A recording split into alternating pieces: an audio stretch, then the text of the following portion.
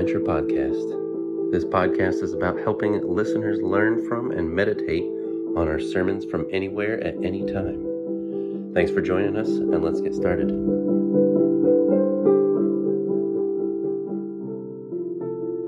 This episode is from the Rethinking My Life series, and it is called Rethinking How I Think About God. All right, we're in installment number 4 of our series, Rethinking My Life. And we're learning that to rethink our life, we actually have to rethink how we think and what we think about. And I appreciate Jason filling in for the last couple of weeks and teaching us about how to think like Jesus, and then how to have a better view of myself and how I think about myself. And today we're going to talk about rethinking how I think about God, because the reality is, a lot of people believe a lot of crazy stuff about God, and they read it on that great theological institution, the interweb, right? And they attend important classes that are highly accredited on YouTube, and they come up with some complete nonsense. And it's important you understand how I choose to think about God affects how I think about everything, and it directly affects how the life choices that I make.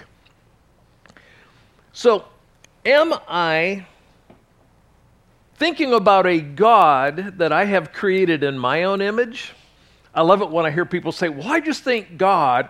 All right, bad answer already. Or am I thinking about the actual true God who's revealed himself in Scripture? The great American historian A.W. Tozer wrote this: what comes into our minds when we think about God is the most important thing about us. The history of mankind will probably show that no people has ever risen above its religion. And a man's spiritual history will positively demonstrate that no religion has ever been greater than his idea of God. Worship is pure or base as the worshiper entertains high or low thoughts of God. For this reason, the gravest question before the church is always God himself. And the most portentous fact about any man is not what he at any given time may say or do, but what he in his heart conceives God to be like. We tend, by a secret law of the soul, to move toward our mental image of God. This is true not only of the individual Christian, but of the company of Christians that composes the church. Always, the most revealing thing about the church is her idea of God. So, how we think about God determines so much about our life. It determines how we look at our problems. It determines how we look at our relationships. It determines whether or not we feel a hope for the future. And whether you think about who God is, or whether you maybe never think about who God is, it determines so much about your life. One of the things we all have to come to grips with in our lives is, how have I arrived at what I believe about God? How have I gotten there? I mean, where does my view of God come from? Most people, and by most people, I mean nearly everyone, is tempted to allow our circumstances, what's happening around us, to determine what we believe about God. So it goes like this: if my circumstances around me are good, then God must be good. If my circumstances around me are bad, then God must be. If I keep asking God for something and he doesn't give it to me, then he must not exist. But that limits my view of God to my circumstances. Circumstances that may change frequently. Has anybody's circumstances here changed at least once in the last 12 months? Yeah, right? And see, if I base my view of God on my circumstances, then that actually makes me greater than God and puts me in control of God. And can I just tell you something? If I can control God, He can't be counted on. Right? Because He's going to have all my flaws. So what I want to do today, I want to show you 6 areas where changing your thinking about God can change your life. All right, here we go. Number 1. First thing straight up, I can choose to accept His grace. You say, wait, I don't deserve God's grace. All right, you're headed the right direction already. Good job. None of us deserve it. None of us deserve God's grace. Listen, this is fundamental, something you've got to understand about God. John chapter 3. For God loved the world so much that He gave His one and only Son so that everyone who what? Circle the word believes in Him will not perish but have eternal life. God sent His Son into the world not to judge the world, but to what? Save the world through Him. So in that verse, I have a lot of very theologically liberal friends with whom I have some big disagreements, but they're still my friends. I still love them, and at some point I'm going to get these pastors saved. When they read that verse, what they want to focus on, they want to focus on the word love, they want to focus on the word world, they want to focus on the word everyone, they want to focus on eternal life, they want to focus on save the world. And what they want to do is they want to stop right there and say, see, God is going to save everyone, no matter what they believe or do. That's called universal salvation, and by the way, it's exactly the opposite of the gospel. It is exactly the opposite of what Scripture teaches. Yes, God's love is unconditional. God loves unsaved people just as much as He loves you.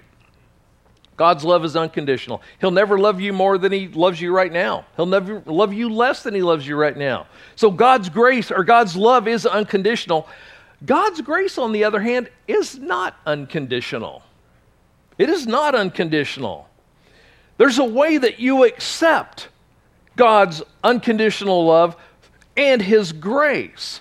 And it allows you to spend eternity with Him. Now watch this. Here we go. Next verse, verse 18. There is no judgment against anyone, underline the next 4 words, who believes in Him. See, when I believe something, I adjust myself accordingly to what I believe. But anyone who does not believe in Him has already been judged for not believing in God's one and only Son. What does that mean? Again, it means it's true that God absolutely loves you, no matter who you are, no matter what you've done, no matter what's been done to you. But we show our willingness to receive His grace when we accept His Son and we bring our lives into alignment with Him. So we accept Him. He helps us make the choices then that bring our lives into alignment. If I'm not willing to do what God says, I've not accepted God's grace. All right, number 2. I can choose to appreciate His holiness. Now, for this section, every time you see the word holy or a variation of it, holiness, circle it. All right, watch all this. Psalm 33, we put our hope in the Lord. He is our help and our shield. In Him our hearts rejoice, for we trust in His what? Holy name. Let your unfailing love surround us, Lord, for our hope is in You and other things? No, it's in You alone. There's a problem some of you may already have. When you hear the word holy or you hear the word holiness, you think, that's not me, I can't ever do that. That's never going to happen for me. I'm messed up already. Listen, let me give you a really simple definition of the word holy. You just have to scratch this in at the side somewhere because I forgot to put it in the notes. A little bit aggressive deleting. Holy simply means fully devoted to righteousness. That's all it means to be holy. I'm fully devoted to righteousness. Doesn't mean I'm perfect. It just means I want to do everything I can. I want to be fully devoted to God's righteousness. Leviticus 11:44. For I am the Lord your God. You must consecrate yourselves to be fully devoted to righteousness, right? Because I am fully devoted to righteousness. Leviticus 19. Give the following instructions to the entire community of Israel. You must be holy because I, the Lord your God, am holy. So God's holiness is unlike anything else out there. And what happens is my sin, my lack of devotion to holiness in the past, to righteousness, has separated me from God. So it's my own unholiness of the past that keeps me separated. But God's always had a plan to close that gap to bring us together. Leviticus 20. So set yourselves apart to be holy, for I am the Lord your God. So how do you set yourself apart to be holy? Keep all my decrees by putting them into practice. By the way, you're not saved by those decrees. Those decrees show your willingness to be saved. For I am the Lord who does what? Who makes you holy. You're not going to be holy in and of yourself. I'm going to cover that for you. Isaiah 57. The high and lofty one who lives in eternity, the Holy One, says this: I live in the high and holy place with those spirits who are what? Contrite. What's contrite mean? So contriteness is a brokenness that comes from a sincere remorse that results in a willingness to change, to do whatever is necessary. When I am contrite, I'm willing to do whatever is necessary, whatever's required of me to deal with this, right? He says, so I live in a holy place with those whose spirits are contrite and humble. I restore the crushed spirit of the humble and revive. So you come to Jesus broken, and Jesus then unbreaks you. Isn't that cool? He fixes it. And revive the courage of those with repentant hearts.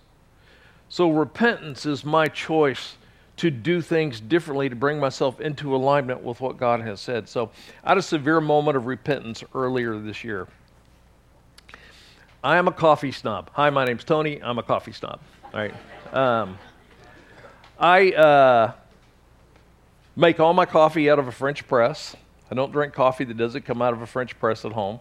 I think my coffee rivals any coffee out there, with the possible exception of Milltown. But with a French press, it's a cylinder, got a screen on it. You heat your water up somewhere between, just under 212 degrees. It could even get like 200, maybe to 205. Don't boil your water. If your water boils, you're messing with the actual taste of your water. Snob. Okay, so I put my grounds in my French press, and then I pour that water in, and I let it sit for 4 minutes. Now, I had a favorite French press. It's stainless steel, big rubber handle. I've burned it many times in campfires and stuff like that. I love that thing, man. We got a history. We've been places. I literally take that thing when I travel. It's too big, but I take it anyhow. And every once in a while, TSA goes, what is that in your... It's a French press. You know, and they're looking at me like, snob. So, anyhow, I needed to replace the screen filter on it, and I'm too cheap sometimes, so I cleaned it. So I've got my coffee in there. It's time. I go to press it. You let it sit for 4 minutes, 5 minutes if you want really strong coffee. French press coffee is strong, by the way. Okay, so I go over it, and I go to press it. Well, it goes down about like this far, and it stops because the screen is full. It won't let anything through. I need to replace the screen. And so I thought, well, I'll take this sucker over into the sink. So if I scored any out, I'll be fine. So I get on it, and I just start putting my weight on it. Well, eventually, I'm on it, and I'm picking my feet up off the floor. And I'm hanging over the sink, and I'm pressing this thing down. Well, it does this thing that the stuff under pressure likes to do. It exploded with 210-degree water. It exploded big time. I had coffee grounds on the ceiling. I had coffee grounds in the cabinets, all over the counter, all over me, and I scalded myself. If you go back, you see the videos, you'll see there was a period where I wore nothing but long sleeve shirts because I burned myself from here to here. I had big blisters, changed colors and everything. My stomach, I still have a big dark spot on my stomach. It just looks terrible. But I burned myself, blisters all along here, all bloody. It was a mess. In the moment, when I felt myself being scalded, I repented. I will never do that again. I will replace the screen or I will get a new French press. I got a new French press. I threw the old one away, and I bought about a dozen screens at the same time. And they're just right there on the shelf with it. So I will. That's what repentance is. Repentance says, I'm willing to do anything to avoid that again. I will not do that again. That's repentance. So he says, so I will restore the spirit of the humble. I will revive the courage of those with repentant hearts. Those who are willing to take their life in a new trajectory, to look at their old life and go, not doing that again. That's repentance. All right, number 3. I can choose to trust his judgment. Now, a lot of people get this backwards because we think, man, I'm going to accept Christ because I am not going to hell. I do not want that. Listen, that's the reverse thing. What we want you to do is understand we don't focus on the judgment of God. We focus on the wisdom of God. God is the pinnacle of wisdom. God is the one who created everything. He understands everything. He knows how it all works. He knows what it was made to work for. God knows the best for every single situation, even the ones you got yourself into. And God knows what's best for me all the time. See, to trust God's judgment means to realize that God is the one who ultimately determines right from wrong. He's the one who does that. It's not the culture. It's not the media, especially social media. It's not the government. It's not the U.S. Supreme Court. He is the one who understands what's helpful, what's healthy, what's unsafe. He's the one who determines right from wrong, holiness from unholiness. To put it simply, God's judgment is always, always, always right. So listen, whatever situation you're going through, God understands it already. And He already understands the best solution for you. He wants you to come to Him for wisdom and accept the wisdom and repent of what got you into it and take on His holiness and live differently. Proverbs 14:12. There's a path before each person that seems right, but it ends in what? Death. Can I just tell you, if you've already decided at your funeral you want to have them play Frank Sinatra singing My Way, I've already got an idea about your eternity, and believe me, you're not going to like it when you figure out what it is. Following our own way always ends up in trouble. Always ends up in trouble. And by the way, it ends up in trouble unnecessarily. Proverbs 3. Trust in the Lord with how much of your heart? All your heart. Do not depend on your own understanding, brainiac. Seek His will in all you do, and He will show you which path to take. Don't be impressed with your own wisdom. You're not that bright. Instead, fear the Lord, turn away from evil, that's repentance. Then you will have healing for your body and strength for your bones. Those are the byproduct of holiness. See, I know that I want to live with healing and I want to live with strength. I got to live differently to do that. I got to trust God's judgment even when it may not make sense to me. All right, number 4. I can choose to understand His timing.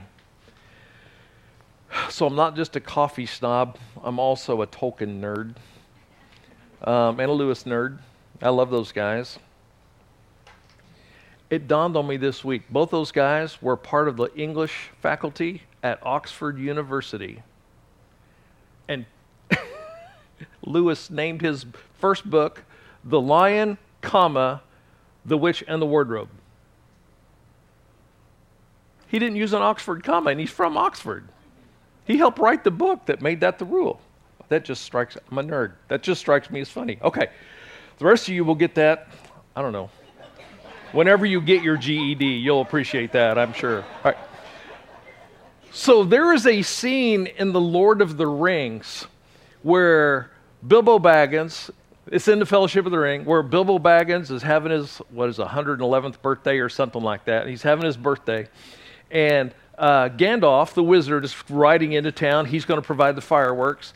And Frodo, the hobbit, is up on a hillside waiting on Gandalf to come in. And finally, Gandalf passes by Frodo, and Frodo just looks at him and says, "You're late." And Gandalf makes a great statement. He says, "A wizard is never late, Frodo Baggins, nor is he early. He arrives precisely when he means to." That's also true of God. God is never late, and much to my chagrin, he's also never early. Not even 1 second. But see, I've got to stop telling God what to do, and especially when to do it. I always joke, I tell God all the time, "God, the world would be such a better place if you just do what I tell you."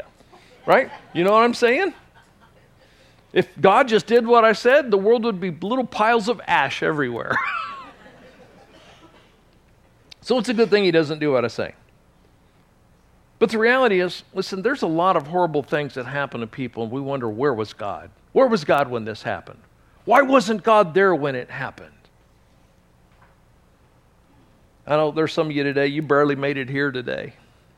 You are really struggling to even be here today. You're struggling in your health. You're struggling in your relationships. You're struggling financially. You have concerns about the future. And you're wondering, why does God let this keep going on? Why doesn't God fix this? Why doesn't God put a stop to this? Why is this taking so long? Listen, it's in those moments, it's in those most difficult times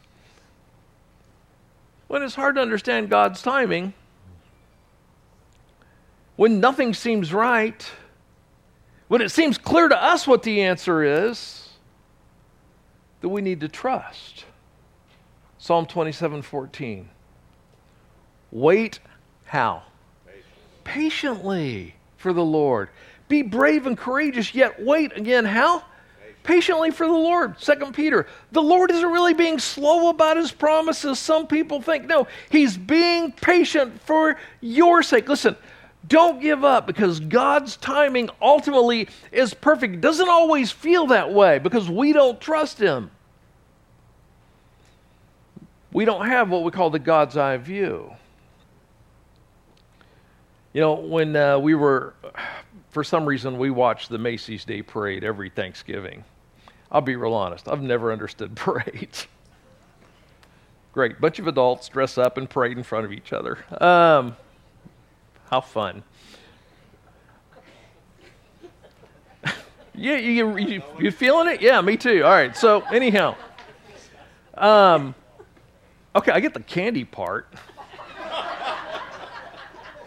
I mean, if you're going to have a parade, just tell me where you're throwing chocolate. And I'll shop until that part gets there. Macy's Parade this year, they did an interesting thing. They took a drone shot of the parade. And you could see the parade almost from the beginning to almost the end. You couldn't quite make out the beginning of the end of it, and the end of it. But you could see a long ways on it. Listen, the problem for you and me is we see our life kind of like a parade. All we can see is the float right in front of us at ground level. God has what we call the God's eye view. God sees the whole parade all at once. He knows what's gone by in your life. He knows what's still coming in your life. And we need to trust him. He's in control. Watch this from Isaiah 55. My thoughts are nothing like your thoughts, says the Lord. And my ways are far beyond anything you can imagine. For just as the heavens are higher than the earth, so my ways are higher than your ways, and my thoughts are higher than your thoughts, and my view of your circumstances are drone level, not ground level. All right, number 5. I can choose to respect his strength. See, we respect God's strength not just because he's powerful, but because he's all-powerful. There's nothing else like him. And respecting his strength means I ask for help and then I lean on his help when I'm in trouble. Psalm 18. Here's what David says. Believe me, David was in trouble all the time. The Lord is my rock, my fortress, and my Savior. My God is my rock in whom I find protection. He is my shield, the power that saves me, and my place of safety. He's a place of security. He's a place of safety. He's a place of refuge. And when you see him as a place of refuge where you can run, then you know that you've come to respect his strength. Unfortunately, part of my role in the community is I end up in the emergency room with people a lot. Not so much in the last year, because that's kind of been a no-no. But I end up with people at scenes, and I end up delivering unfortunate news to people. I remember at one point, we went into an emergency room situation and been a car accident. And someone said, "What can we do?" And I said to the person, "Why don't we just pray right now? Let's just," because usually it calms people down. And I said, "Okay, why don't we just pray?" And this guy looks at me, and I'm not making light of his situation. Everybody lived, by the way, in that situation, but it was stressful for him. But I said, "Why don't we pray first?" And he looked at me and he said, "Has it already come to that?" God ought to be the first option, not the last option, right?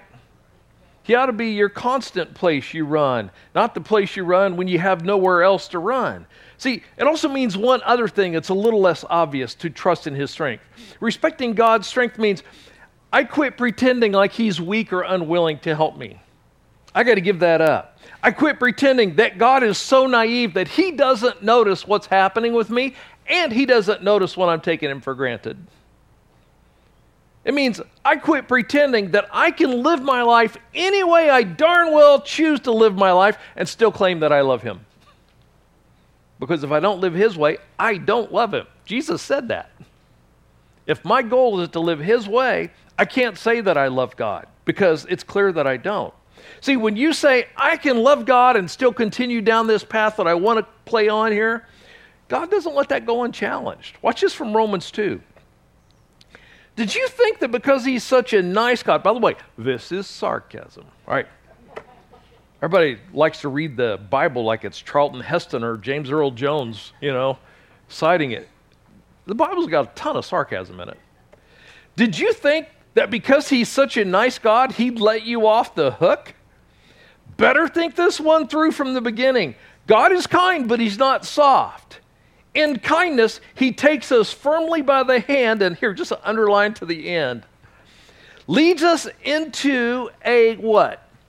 Radical life change. Circle the words radical life change. A radical life change. You know where we get that word, or those words radical life change? They come from the word repentance.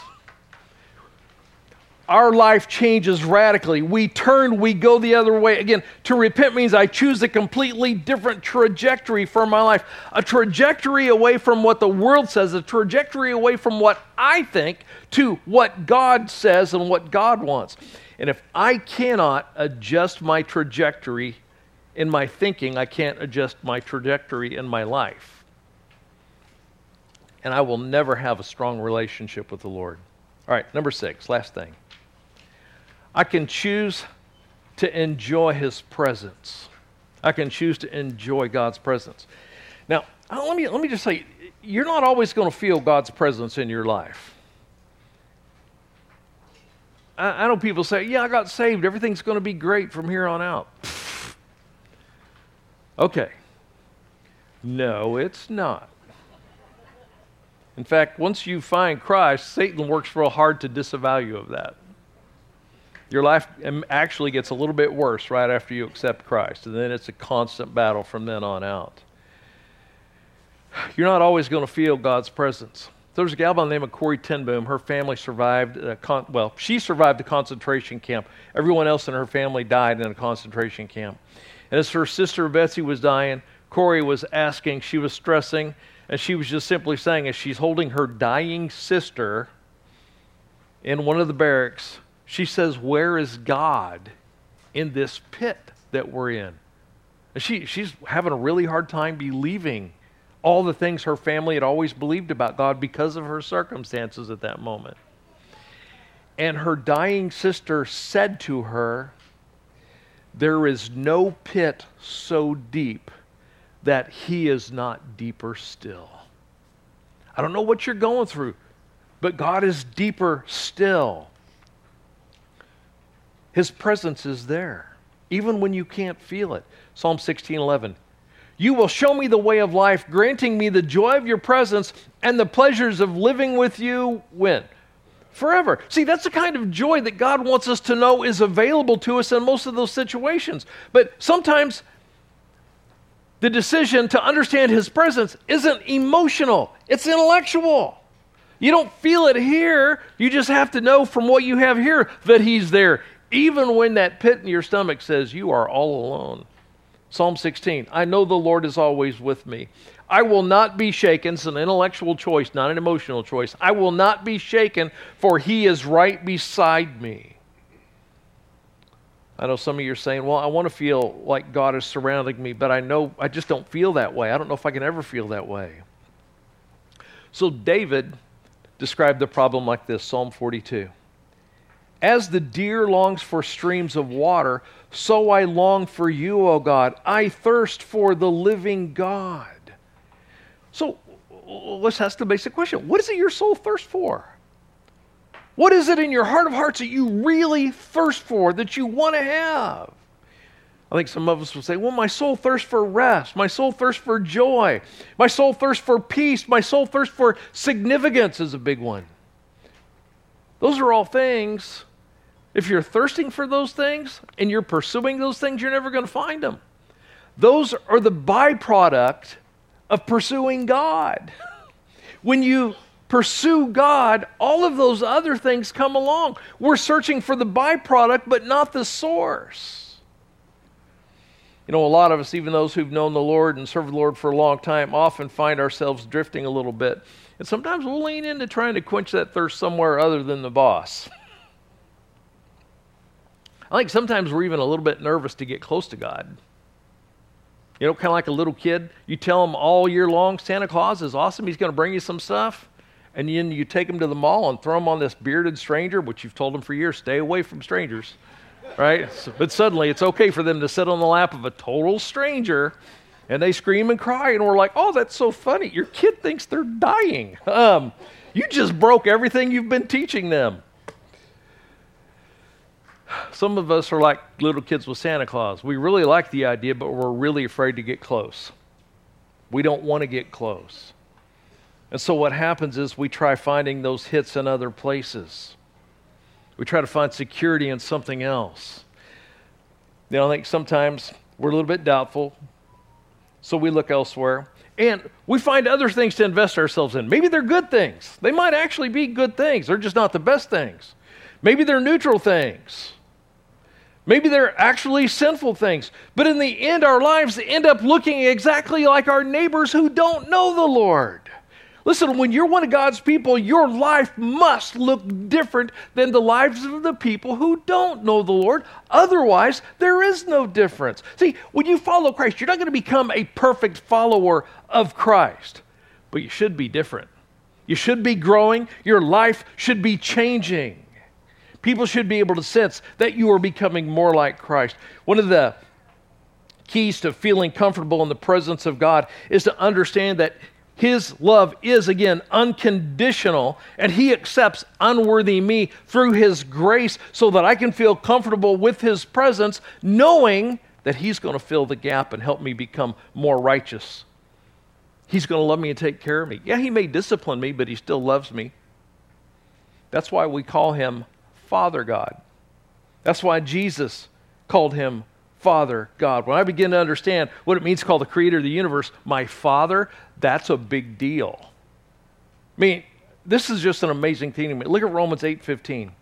For the Spirit that God has given you does not make you slaves and cause you to be afraid. Instead, the Spirit makes you God's children, and by the Spirit's power we cry out to God, Father, my Father. So there's some spots in the New Testament, which was written in Greek, where the writers don't use Greek. They use the original language. This one isn't Greek. This one, for that word Father, Father, they go back to the Aramaic and the Hebrew. It actually says, and we cry out, Abba, Abba, not the band, Abba. Abba, it's the old word for father. I love it because the word for father sounds the same in almost every language. Baba is probably the most common one. But it's a play on the same thing. In fact, Baba is father in Arabic, Indonesian, Mandarin, Norwegian, Swahili, and Turkish. Figure out the connection between those, right? But it's the first sound that a child can make. We go with those easy sounds. Listen, if you've been through something bad with your earthly father, it's really tempting to see your heavenly father through that same filter. But I want to encourage you to be careful about that. For some people, Abba, father, dad, is someone who was never around. It was maybe someone who could never be counted on, somebody who knocked up mom and bailed on her, left us all alone. And that's how we see him. Maybe it's somebody who's cruel and merciless, somebody who never showed you any grace, someone who may have been the source of your pain. But I want you to understand, that's not Abba. That's not God your Father. He's not the source of your pain. He's the source of the healing for your pain. I know I've had people tell me, I want to get close to God, but I just got to tell you, I'm a little bit scared about that. I'm a little bit scared to get close to God. So in Lewis's book, The Lion, the Witch, and the Wardrobe, there's a child character named Susan who's gone through the wardrobe and is now in the land of Narnia, and she's talking to Mr. Beaver. All the animals there can talk. She's talking to Mr. Beaver, and she realizes she's going to get to meet the king. His name is Aslan. And so she's excited about meeting the king, but as she's listening to people talk about the king, she starts realizing he's not a human being. He's not a human being. It sounds like he might be a very large lion. And so now she's afraid of him. And here's how the story goes, because she asked about it. So Mr. Beaver says, Aslan is a lion, the great lion. Oh, Susan said, I thought he was a man. Is he quite safe? I shall feel rather nervous about meeting a lion. Safe, said Mr. Beaver. Who said anything about safe? Of course he isn't safe. He's a lion. But he's good. He's the king, I tell you. Listen, this is so important. Would you bow your heads with me? The Almighty God, the creator of heaven and earth, the supreme and omnipotent judge of all that was, all that is, and all that will be, has chosen you and me, that when we receive what Jesus Christ has done for us through his suffering, through his death, through his burial, through his resurrection, that we shall be called the children of the Most High God. And in his perfect love, we have no fear, because our fear of God is based on our insecurities, not on the security of his character that never changes. Father, today we come and we realize we have screwed up so much stuff about you. Whole denominations have, whole groups of people have. And Father, today we just ask that you guide us in learning to appreciate you for who you are and understanding you as you are revealed in Scripture. Father, help us to adjust our thinking that your love for us is unconditional, that all we need to do is turn toward you and we can receive your grace. We just simply choose to believe what you've said, that we repent by saying, from this moment on, my life goes a different direction because I want to receive what Jesus has done. Not that we're saved by that decision, but that decision shows that we've chosen to be saved. Father, we thank you for your gift of eternal life. Now, Father, help us as we work out that life now, as we live that eternal life today, as we continue to go in a new trajectory toward you and toward your holiness. And it's in Jesus' name we pray. Amen.